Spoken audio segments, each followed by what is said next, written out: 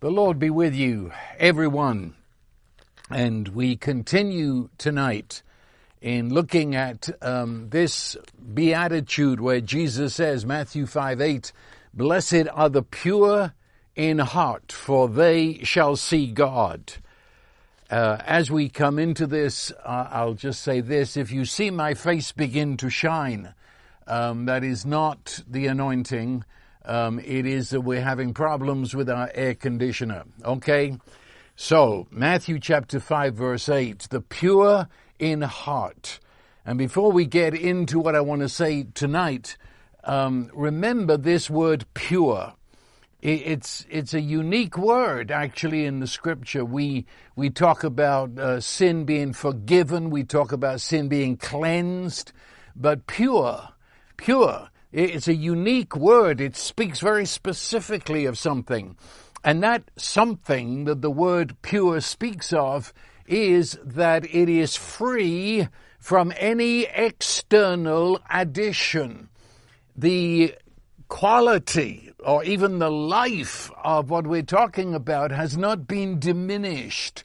It has not been poisoned. That is, nothing has been added to it. You've got the original intention of whatever we're talking about. And so we could reference pure milk or pure alcohol or a river that has not been made evil by the dumping of waste. It's pure. The waters are fresh and clear, and within the water there is so much life that everything is growing and the fish are leaping. That's pure. But when something's been added to it, depending on what that something is, it will always diminish it. It's always diminishing. But if poison has been added, then it means that what was pure is now impure and in a state of danger. And the impurity that is behind this, I mean, if Jesus said, "Blessed are the pure in heart," my immediate question is, what are the impure? Well, a little further on in the Sermon on the Mount, Jesus speaks of a single eye. Do you remember that? It's too big to get into by itself. But just down there, I believe it's in chapter 6, and he speaks of this single eye, which, as we said, means not folded. That is, it's single vision. And then he speaks of the evil eye, which is, and in the Greek language, it is doubled, it's folded. So now you have two, and the double vision. Well, in James chapter 4, verse 8, this double-mindedness or double vision is directly associated with impurity. And so, what is impure? What is double vision?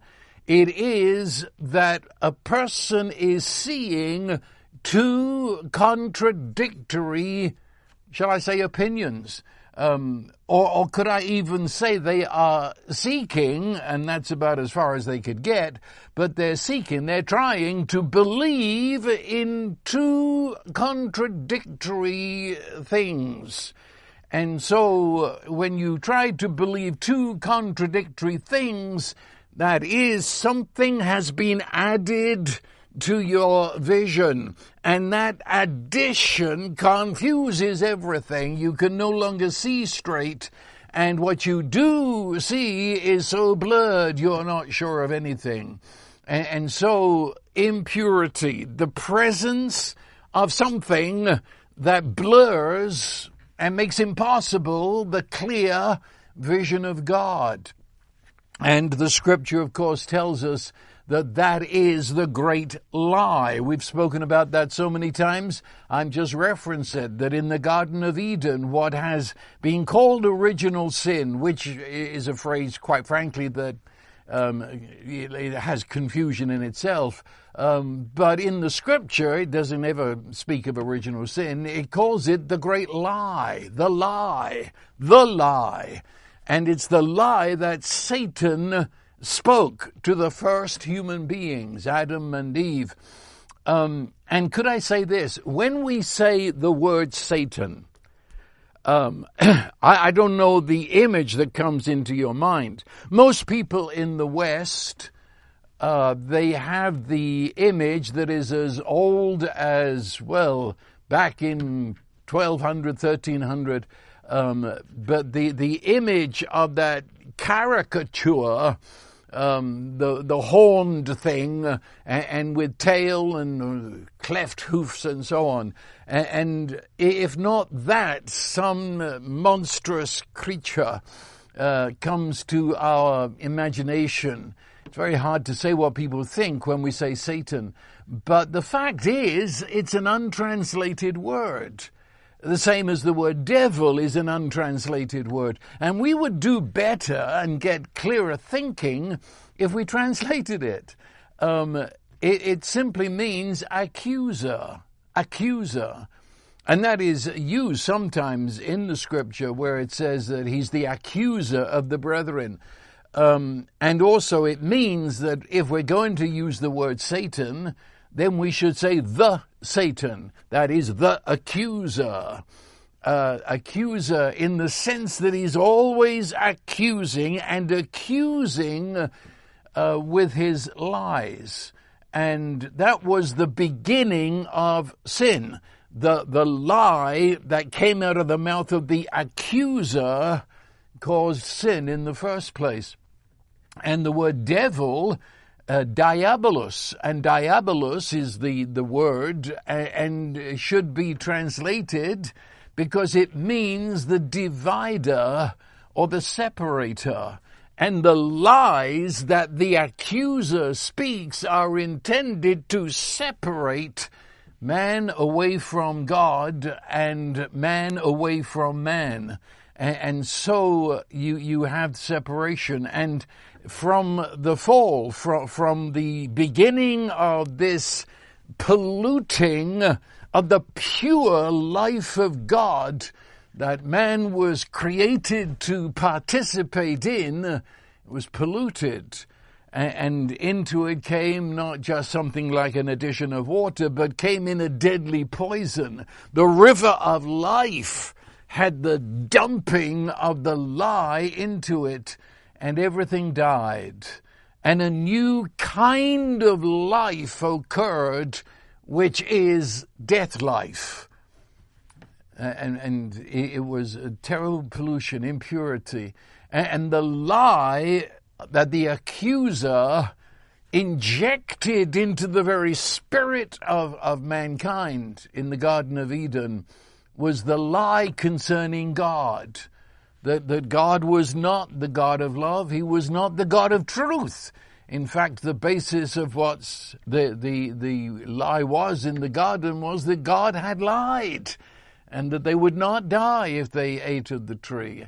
And it was a lie then to the man or mankind, the man and the woman, and that lie was concerning themselves, that they were not dependent upon the great God of love and life for their life, but rather they were independent, that they were created to do their own thing and be their own God. And the great lie concerning circumstances, so that when the circumstances of life happen, then the accuser accuses and blames, always blames, and ultimately will get to blaming God for doing this to us. I say the lie, that was the great entrance into the pure river of life. And once that is accepted, then mankind is polluted, and polluted at every level. There's no part of humankind that is not touched by the pollution of the lie. And it brings blindness, so that the human, you and I, outside of Christ, we cannot see God as he really is. We're confused and we're blinded, nor can we see ourselves as we really are, that feel we're worthless and useless and we can't see each other, and so on and so on. Pollution. The pure in heart see God. So the question is then, how does this take place? How do the pure in heart see God? And I decided to illustrate what I'm trying to say here rather than try to say it without, shall I say, the real life story behind it. And the story I want to illustrate is in Psalm number 3. Psalm number 3. And you will note at the top of the psalm, when it describes the time and reason for David composing it, it says, a psalm of David when he fled from Absalom, his son.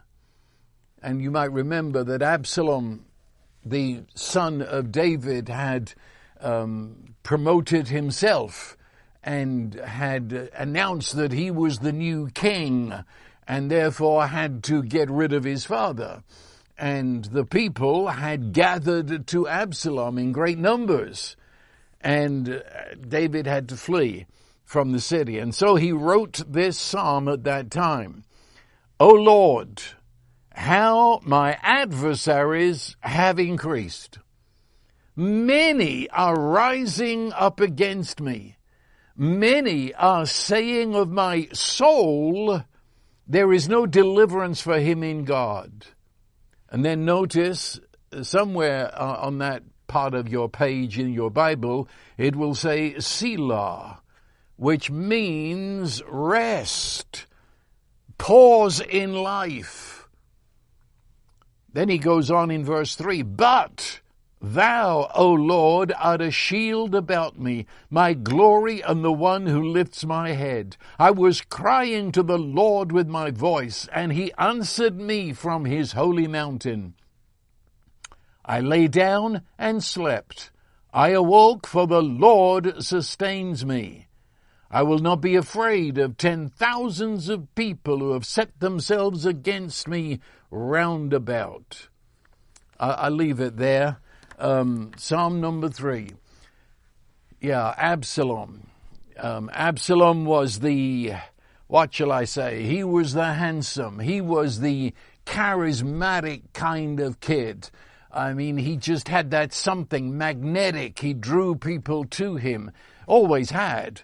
And he knew it, and that was his problem. He knew he was handsome, and so he comes on like the well, he had long hair because he had beautiful hair, so he let it grow. And so he loved to race in chariots. And so he races through the streets of Jerusalem on his chariot with his hair flying behind him. Nobody could miss him. And he made a point of continually gathering with the ordinary common people and telling them how great it would be if he was king. Or he was kind of a snake in the grass in terms of the family. He was now marching on Jerusalem, having proclaimed himself as king, and has made his intention known. He's going to rid the land of David and take over the palace and become the king that everybody wants. But it wasn't only that. That is bad enough when your own son, your own flesh and blood, is actually seeking to kill you. But worse, if you could say so, the people that had for these many years, decades, they had looked to David as the source of all the blessing that came into the land. He was the man of God. He was the one that everybody looked to. And now it says that those people, they were rising up along with Absalom and on the streets. It wasn't only on the streets. It got inside the palace, so David heard it. It was the gossip on street corners. It was what everybody was talking about down at Starbucks. It was, they said, there is no deliverance. And that word deliverance is, in the Hebrew language, the same word as salvation. And it contains in it the idea of his hope of ever knowing God. They said there's no salvation left for him. David said, they're saying of my soul. That is, they're not just speaking of my physical presence as king. They're speaking of my intimate relationship with God. They're making a judgment upon me in my relationship with God. They're saying there's no salvation left for him. They're saying the old chap's done. He's finished. God has abandoned him, would be another way of saying that. God's finished with him. It's over. So why should we hang around and go down with him? Let's go to Absalom. That's where the action is. That's what he's hearing.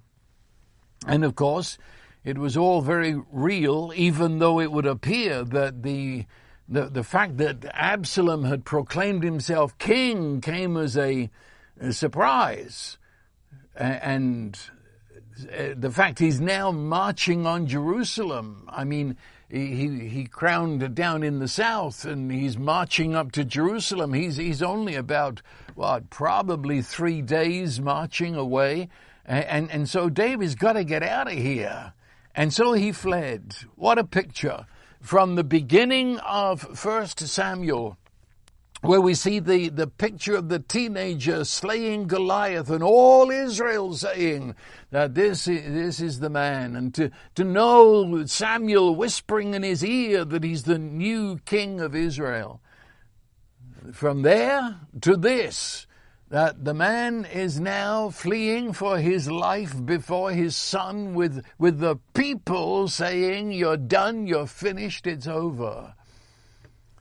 So he goes as a refugee. He had some sort of an army with him, but hardly big enough to handle the problem.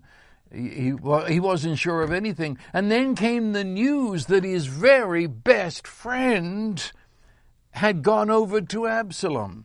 And when I say best friend, it was the friend that you could say it was possibly the only friend that David had. You know, when you're the top of the heap, when you're a king, especially in those days, you didn't expose your heart to anybody. You were always on duty. You were always king. But there had to be a time when you went into your innermost chambers, shut the door, took off your shoes, put up your feet, and have someone to just be yourself with. Well, David had that. The name of the chap, what was Ahithophel? Yes, don't try and pronounce that one. Ahithophel. And Ahithophel was his dearest friend, their best friend. The man who knew David better than anybody knew David. The man who knew David's secret heart, who knew what he would do under pressure. Ahithophel knew it all, only he's now gone over to Absalom. I mean, that's enough. David wrote another psalm about that, I believe it's Psalm 55. Where he said that we spoke together and your words were like butter, but you were ready to stab me in the back. In fact, the words that David used concerning Ahithophel are quoted in the New Testament as describing Judas in his betrayal of Jesus. Oh, this is deep. And again, I emphasize, they said of his soul. To them, this was not just a passing event. They're saying this deals with the very soul of this man. He's done. He's finished. It's over. And so he leaves Jerusalem as a refugee with just the clothes on his back and whatever possessions he could grab before they flee. And they're going to go over the bridge of Kidron, and they're going to go into what 1,000 years later would be called the Garden of Gethsemane. And they would go through there and up the side of the mount, and there at the top, as David looks down upon the city, can you enter his feelings? The Hebrew people wore their feelings on their sleeve, very literally. And so David was dressed in sackcloth, possibly had ashes in his hair, which was the way one went to the funeral of a dear friend. Or if you were in a state of such despair, depression, and mourning, you wore sackcloth, and the ashes in your hair was a message to everybody. I'm in such a state of mourning that please don't talk to me right now. Well, David didn't only flee as a refugee. It says he wore sackcloth, as if he's going to his own funeral, as though he's contemplating the funeral of a life's work. It's all over. And I don't know who to trust. If Ahithophel has left me, then who can I trust?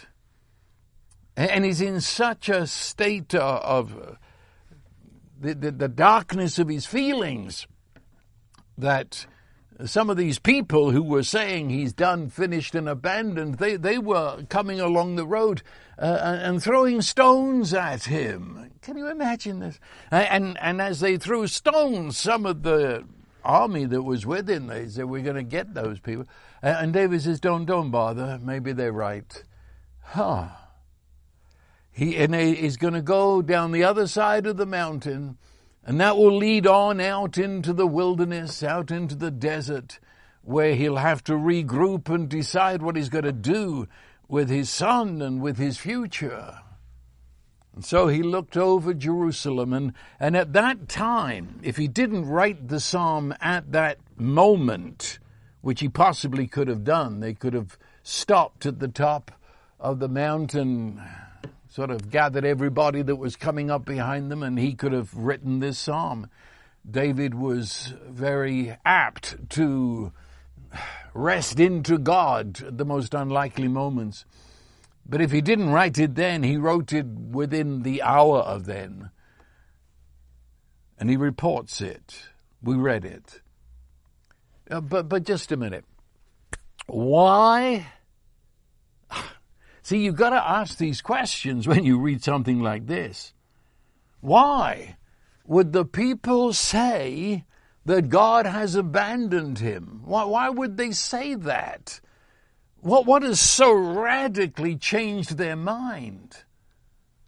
And why would Absalom pick this moment to announce himself as king?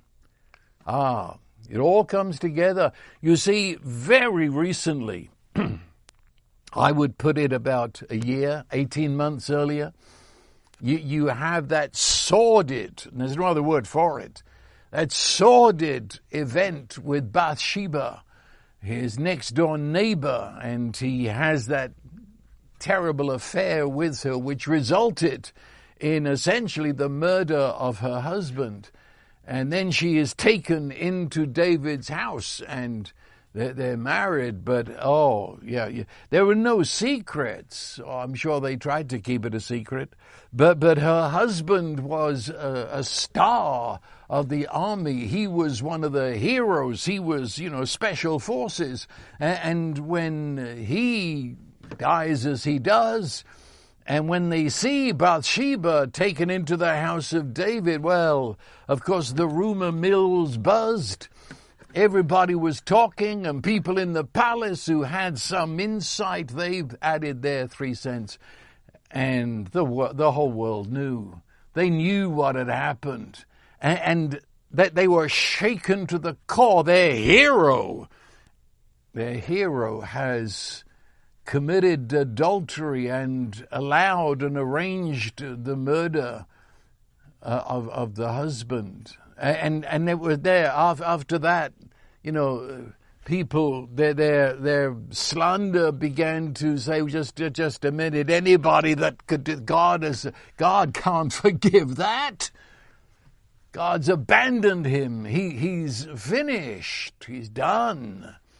And of course, that's that. Now we say that's why Ahithophel left him. Why? Because, and you might not know this, but Ahithophel, David's best friend, was the grandfather of Bathsheba. And when David did what he did, Ahithophel said, I will kill that man.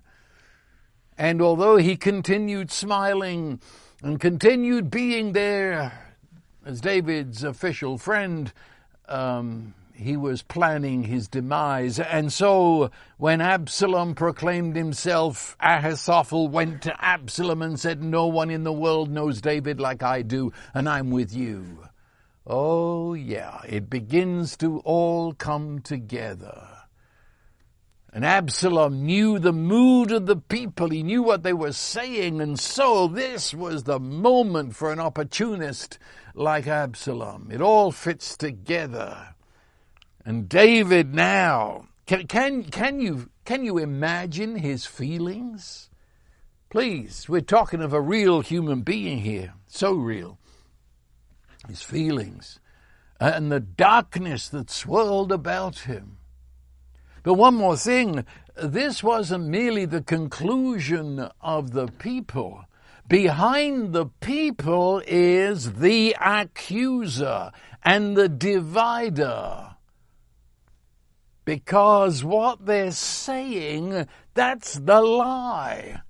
What they are saying, accusing David and making a judgment about God and saying that God must have forsaken David. There's a limit to God's love, you see. That the people didn't come up with that. It was dropped into their head by the accuser, the original slanderer, the original gossip. He accused David, and in accusing David, accused God. And the Satan is the devil, Diabolus, that is the divider. And so seeking to divide David from the people, and above all, to separate and divide David away from God, that he might listen to what the people were saying. And so the people were but pawns in the accuser's hands. But you see, that's one of the greatest statements of the grace of God in the Old Testament. Of course, we live under an even greater revelation of the grace of God. So if this upsets a person, then it tells me they've never yet cracked the New Testament. You see, David had called upon the love of God. He'd called upon the grace of God in Psalm 51. You can read it. And he looked at what he had done back there with Bathsheba. And looking at it, had cried out to God and called upon his covenant love and his covenant forgiveness, and had been assured of forgiveness and acceptance. And as far as God was concerned, this was dealt with and done, and David was forgiven. That's the fact that all the accuser's words were seeking to upset. But that being so, and David assured of that, he was still deeply hurt. And deeply hurt. Boy, I should come up with a better expression, shouldn't I? I mean, deeply hurt, that's only the surface. This man is being torn apart. This man, is there a pile of mud deep enough that he's being buried in? The feelings concerning his own son, the feelings concerning his best friend forsaking him, the feelings concerning the loss of all things back there in the palace, he doesn't have a thing left. And his life work, David was in his 50s, coming on 60s, and I mean his life work is all gone down the toilet. And the sackcloth and the ashes only expressed in a symbolic fashion the thoughts that are going through his head. I want you to know this, that knowing the glory of our God in the face of Jesus Christ and walking in the presence of the Holy Spirit does not make us unfeeling humans. sort of heavenly robots, if you like.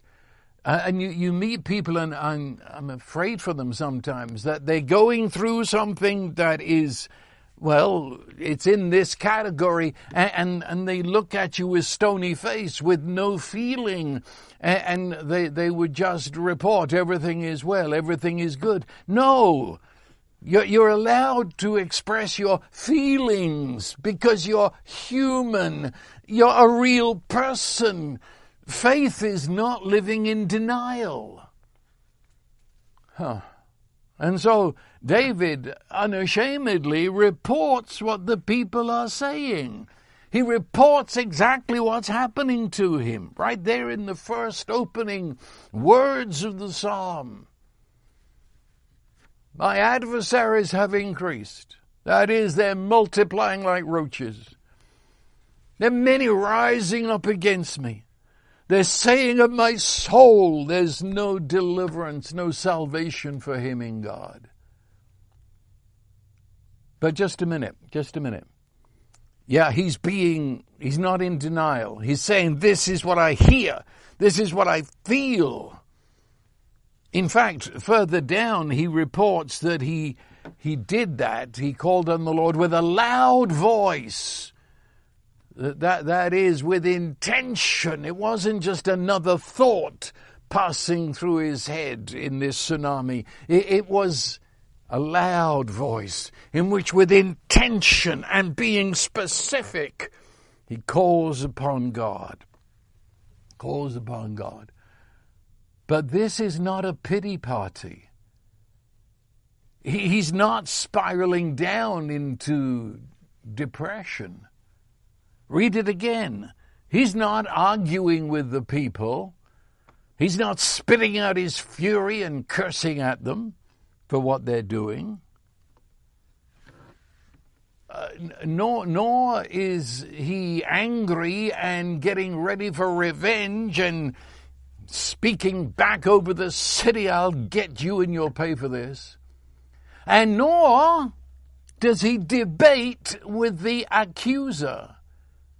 Never ever have a conversation with Satan. Never did it in the scripture. He shares all of this with the Lord. Oh Lord. That's how it begins. Oh Lord, how my adversaries have increased. And so on and so on. And then in verse 3, but thou, O Lord. And then in verse 4, I was crying to the Lord with my voice.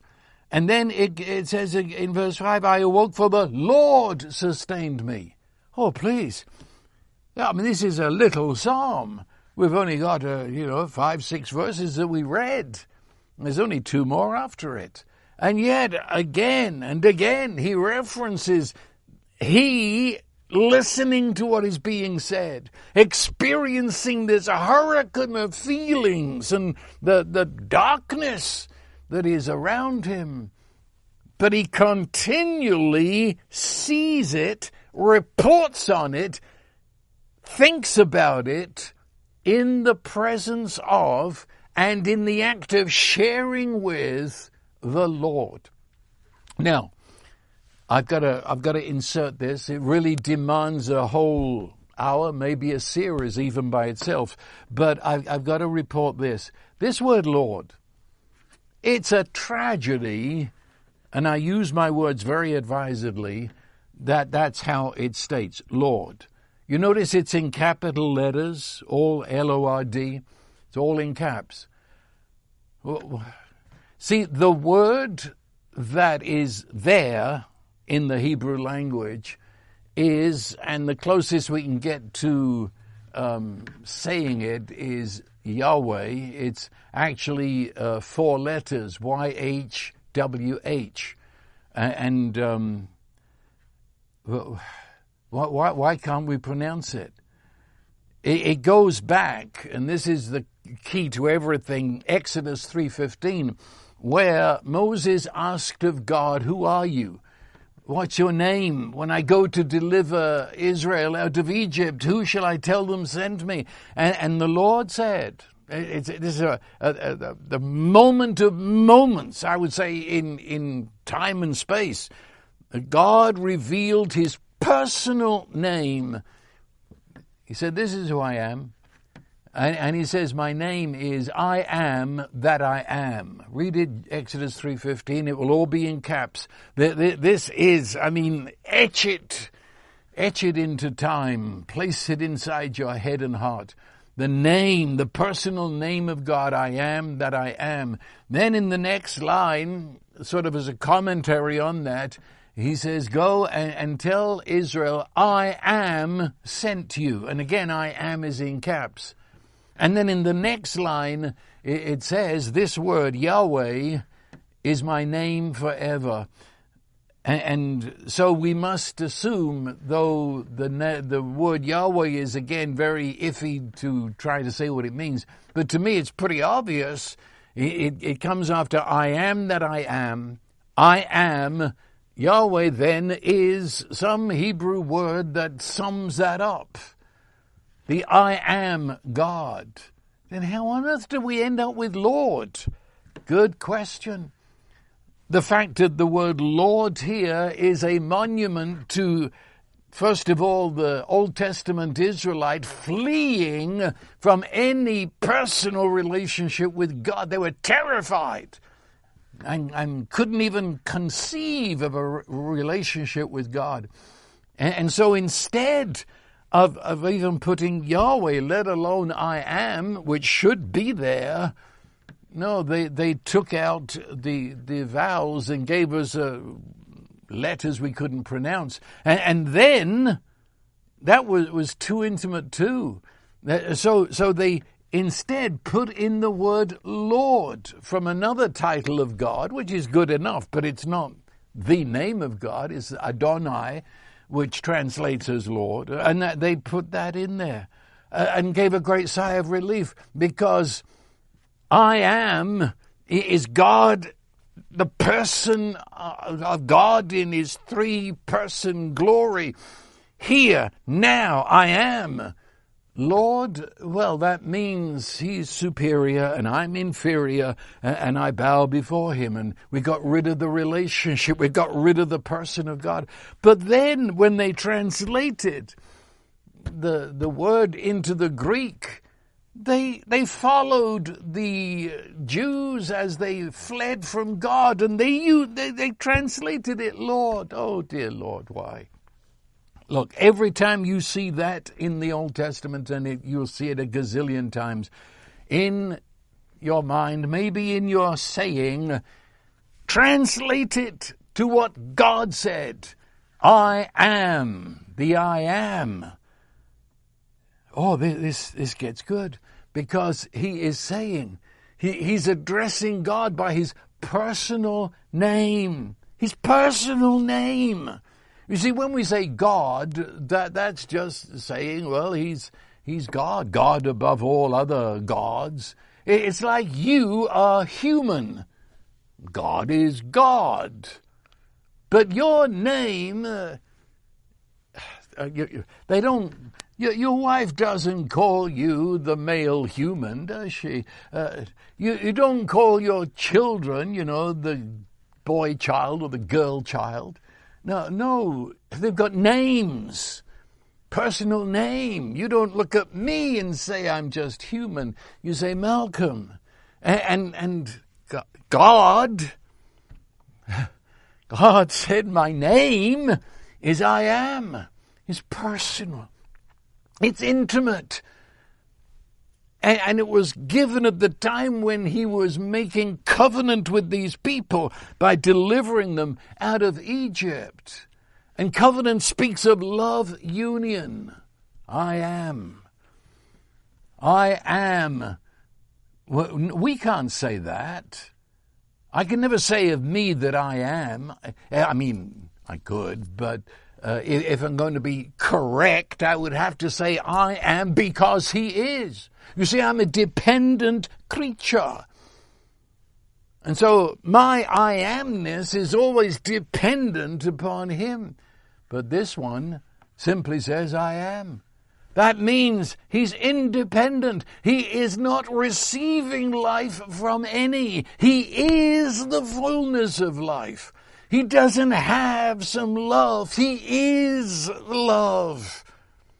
And he gets it from nowhere because he is its original source.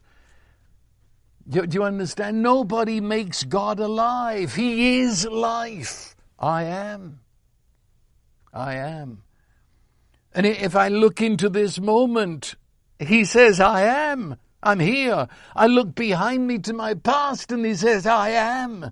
And to my future, I am. I cannot escape his presence, his immediate presence, his personal presence, his love presence. When David said, I am, he says, oh, I am.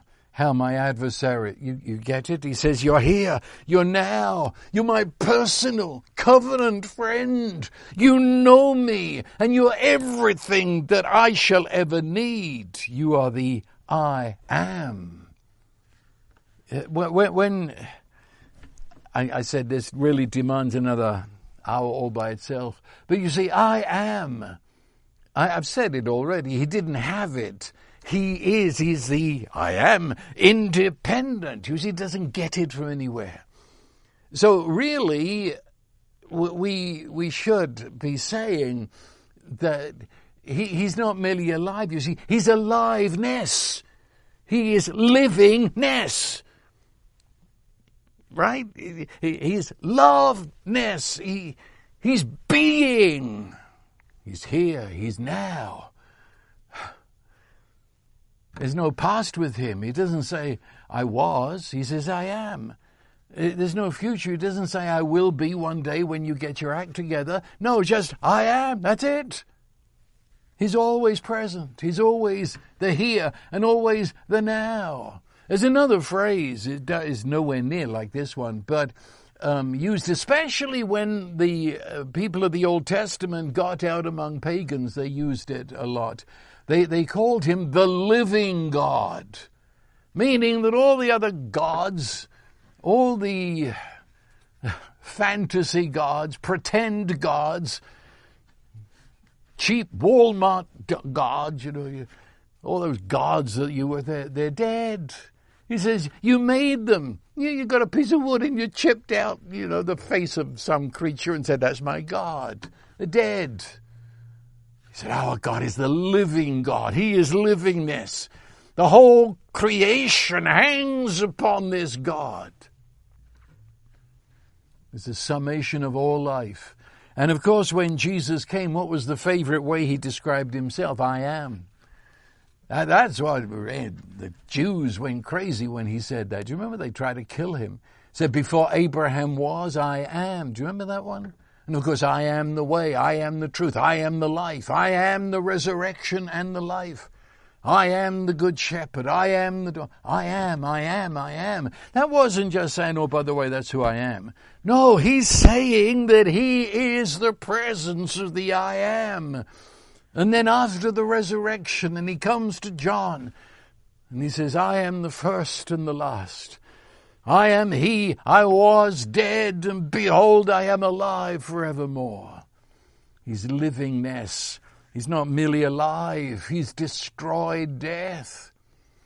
And he's in the middle of the situation. The situation exists inside of him. And so David, he shares it with the one that is his very air that he breathes. He doesn't have to say, God, are you here? I can't feel you right now because they're saying this about me and they're saying that. No, it begins, I am. They're saying this about you. You're in the middle of this. We're one, you see. And everything that this situation needs, you are. You're the presence in which I live and move. And so this isn't a pity party. He's not turning in on himself and saying, David, have you seen what they're saying about David? Or poor me. Nor does he say, it's their fault. He doesn't bother with faults, doesn't blame, doesn't revenge. He just says, I am. You're here. What are you saying about it? What, in this moment, what do you reveal of yourself? And I say he cried aloud with his voice, not because God was hard of hearing or distant, but when you've got all these feelings passing through and all these thoughts trying to find a branch to land on, it's good to shout above them all, shout above the zoo, the bedlam of noise. And carry my feelings into that shout and carry my pain. It's yours. You're the I am. You're inside my feelings. You're inside my pain. You know what I'm going through. So, what are you revealing yourself to be in this present moment? What of your I amness are you now revealing to me? It's interesting. Boy, this is something else that would go with that if ever we got an hour to do it. It's the Hebrew language, and it's very hard to put into words with our Western way of thinking how they thought. A lot of our worldview, the way we think, the way we speak and write, it's about something, about it. It's just part of how we think about life, that we can talk about something in an abstract way. And so we're big on information. And the more information you've crammed into your head, the more educated you're supposed to be. Or we have those people, the people who are into trivia. And, how far south do penguins come? Well, you see, only a Westerner could even ask that question. Because to these people who wrote the Old Testament, it was a revelation in this present moment, not of an abstract piece of fact or information, but because it's happening. So they could not comprehend studying about God. You couldn't study God. You knew him because he acted in your life and was doing something and in fact, to say the being of God in Hebrew would be to say the doing of God, because you didn't know him outside of his doing. It's action. And it's I don't know how it is with you that are listening, but I have lectured in theological seminaries and universities, and that's where the whole thing falls apart, because the students sit there to take notes about this thing I'm talking about, and the moment I suggest that right there in the lecture hall they can know the God I'm talking about, they flee the place. And I mean that physically. They flee because the idea of a God who is now the I am, doing, being who I am, is totally foreign. But that means, and this is what I'm getting at, then God never revealed himself until it was a time and a situation to do it. You follow me? People say, why isn't the Trinity in the Old Testament? Because they didn't need that. Until God the Son actually became one of us, we didn't need to know. So only when Jesus is born do we now need to know what's going on. Because God is acting. God is revealing there's Father who sends Son. And so he does it, and in the doing, now we've got words for it. And in the Old Testament, it's always the case. See, all our idea of education is of useless. God never tells you something just so you know it. He tells you in doing it. I could really take off on that, but that's what's happening here. See, David says, He's the I am. He's in the middle of this. Well, what revelation? What are you going to do? And in the doing, reveal yourself to me.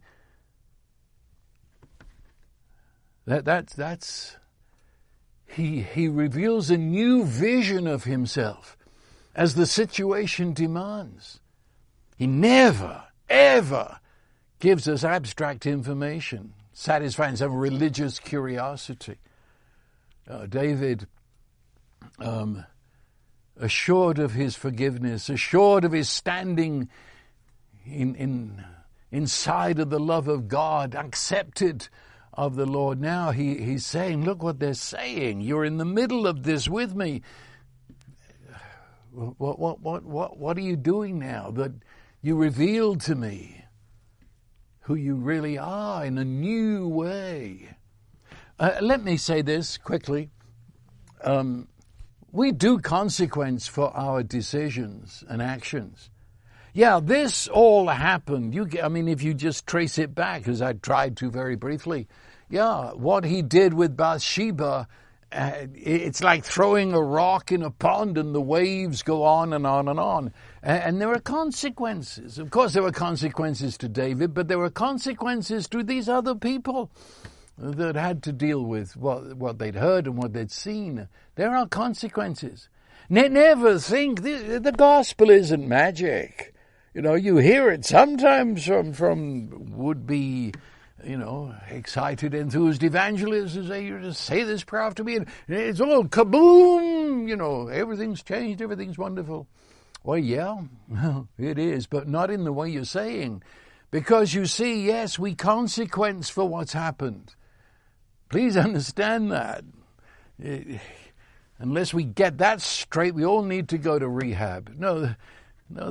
Our teenagers in 20s and 30s need to know there's consequence to when they stick a needle in their arm. There's consequences to every word I say and every decision I make and every act I follow through with. But the fact is, this is the fact, I am in the midst of your consequences.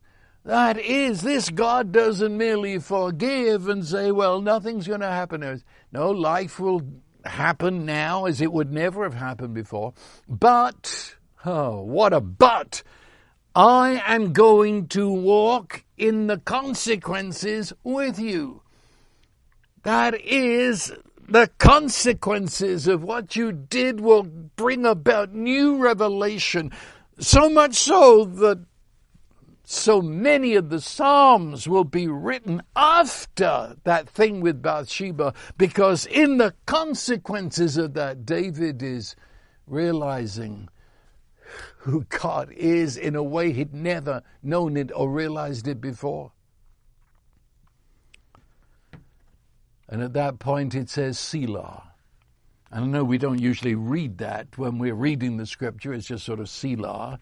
And the commentaries tell us, well, that was for the musicians, and you sort of take a rest as you're playing this thing. Yeah, I guess so. But the fact is, it means pause, rest. Here it is. I've come as a refugee. I come with their swirling feelings around me, with the noise of their voices in my ears, and I'm conscious, and I direct all my attention to the I am, who is with me now, of course, who loves me now, who is bonded in covenant union with me now. Okay, then let me rest. Let me take that in. Let me review the situation now, completely aware of the presence of this incredible I am. And out of that he says, but. That should be written in purple, underlined in red, and highlighted in yellow. But! That's what they're saying. That's their opinion. That comes straight out of the guts of the accuser and the separator. But there's another opinion here. There's another actor here. There's someone else at work here. That's what he's saying. That's what he's saying. But thou. We don't have that in English anymore. It's, of course, the verb to be, as you might have learned in school, where, I am. That's the first one, isn't it? Then the second one is, thou art. But, of course, we've become so educated, we've cut that out now. You only find it in the scripture, the thous. It's the personal. So God says, I am. That is, I be. My response is, thou. Thou. The God who calls me beloved and the one I respond to and rest in his love. Thou. Thou. O Lord, I am. Again. Yes, but, you say, but. The opinion of the people just decimated. Look, I came into the studio and it was pitch black. We don't have windows here. And I didn't rebuke the darkness. No, I didn't cast the darkness out. Nor did I get buckets to try and haul it out. I just switched on the light. And the darkness is gone. Do you see the point? David is looking into the darkness that is being hurled at him from the accuser in these various ways. And he just says, I am. You, the I am. Thou. My personal friend, I am thou. And what's happened? Well, the light turns on. That is, David becomes aware. He experiences. His whole being is opened up now to the light of truth. And the truth is the person of this glorious God, who is light, who is life. But, he says, but thou, O Lord. The presence of this limitless person who is limitless personal energy that shatters the lies and the darkness that would poison the soul and make him impure. But thou, O Lord, that ends all ends all discussion, ends all human logic. I don't care what you say, well, this is logic. No, it's ended. We live by the logic of God. And he says, thou, O Lord, and gives us that list, doesn't he? That thou, O Lord, art a shield about me. That is, all sense of being alone here, you are my protection. You are my glory. They've just stripped me of glory. But you're my true glory, the one who lifts my head. And notice he doesn't say you give me glory or you give me a shield. He says you are it. That is it. The I am puts his arms around me. He's my shield. The I am declares I'm his child. That means that he counts me of infinite worth and he gives me his own glory. And he is the one, not a formula, but he himself puts his hand under my chin and lifts my head and says, I am the light. I am the love. Everything the people said is just put down one by one by the presence of this glorious one. Every lie is met with truth. It's who it is. Or you could say that David hid inside of truth. And all the lies can't get through truth. They just disintegrate at the presence of truth. Talk about change. He says, after that, I just lay down and went to sleep. What? What? You're a refugee fleeing from your son in this condition. And it says, he answered, I lay down and I slept. And I awoke and discovered the I am had been there in my sleep and sustained me. And I got out of bed physically, mentally, emotionally charged and refreshed. Blessed are the pure in heart, for they shall see God. That word see is again a unique word. This is a unique sentence. Pure, see. The word see there is used especially in the Gospels, to describe the appearance. That's, I think, one of the best words. Instead of see, the word is appear. That's how they translate it, especially after the resurrection. Jesus appeared to the disciples. And it's this word, blessed are the pure in heart, they shall see. Same word that's used, only they translate it as appear.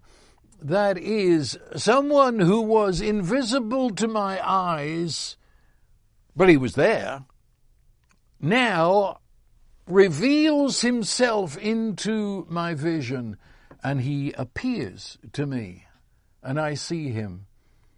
That's what happened with David.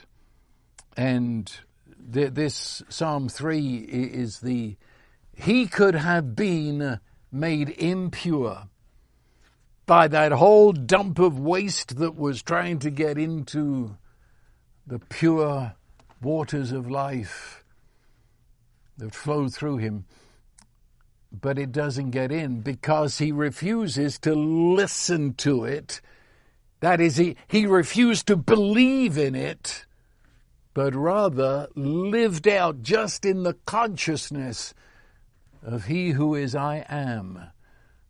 The I am who became flesh and told us inside our humanity, I am, and gave us the Holy Spirit, who is the I am, living out life within us.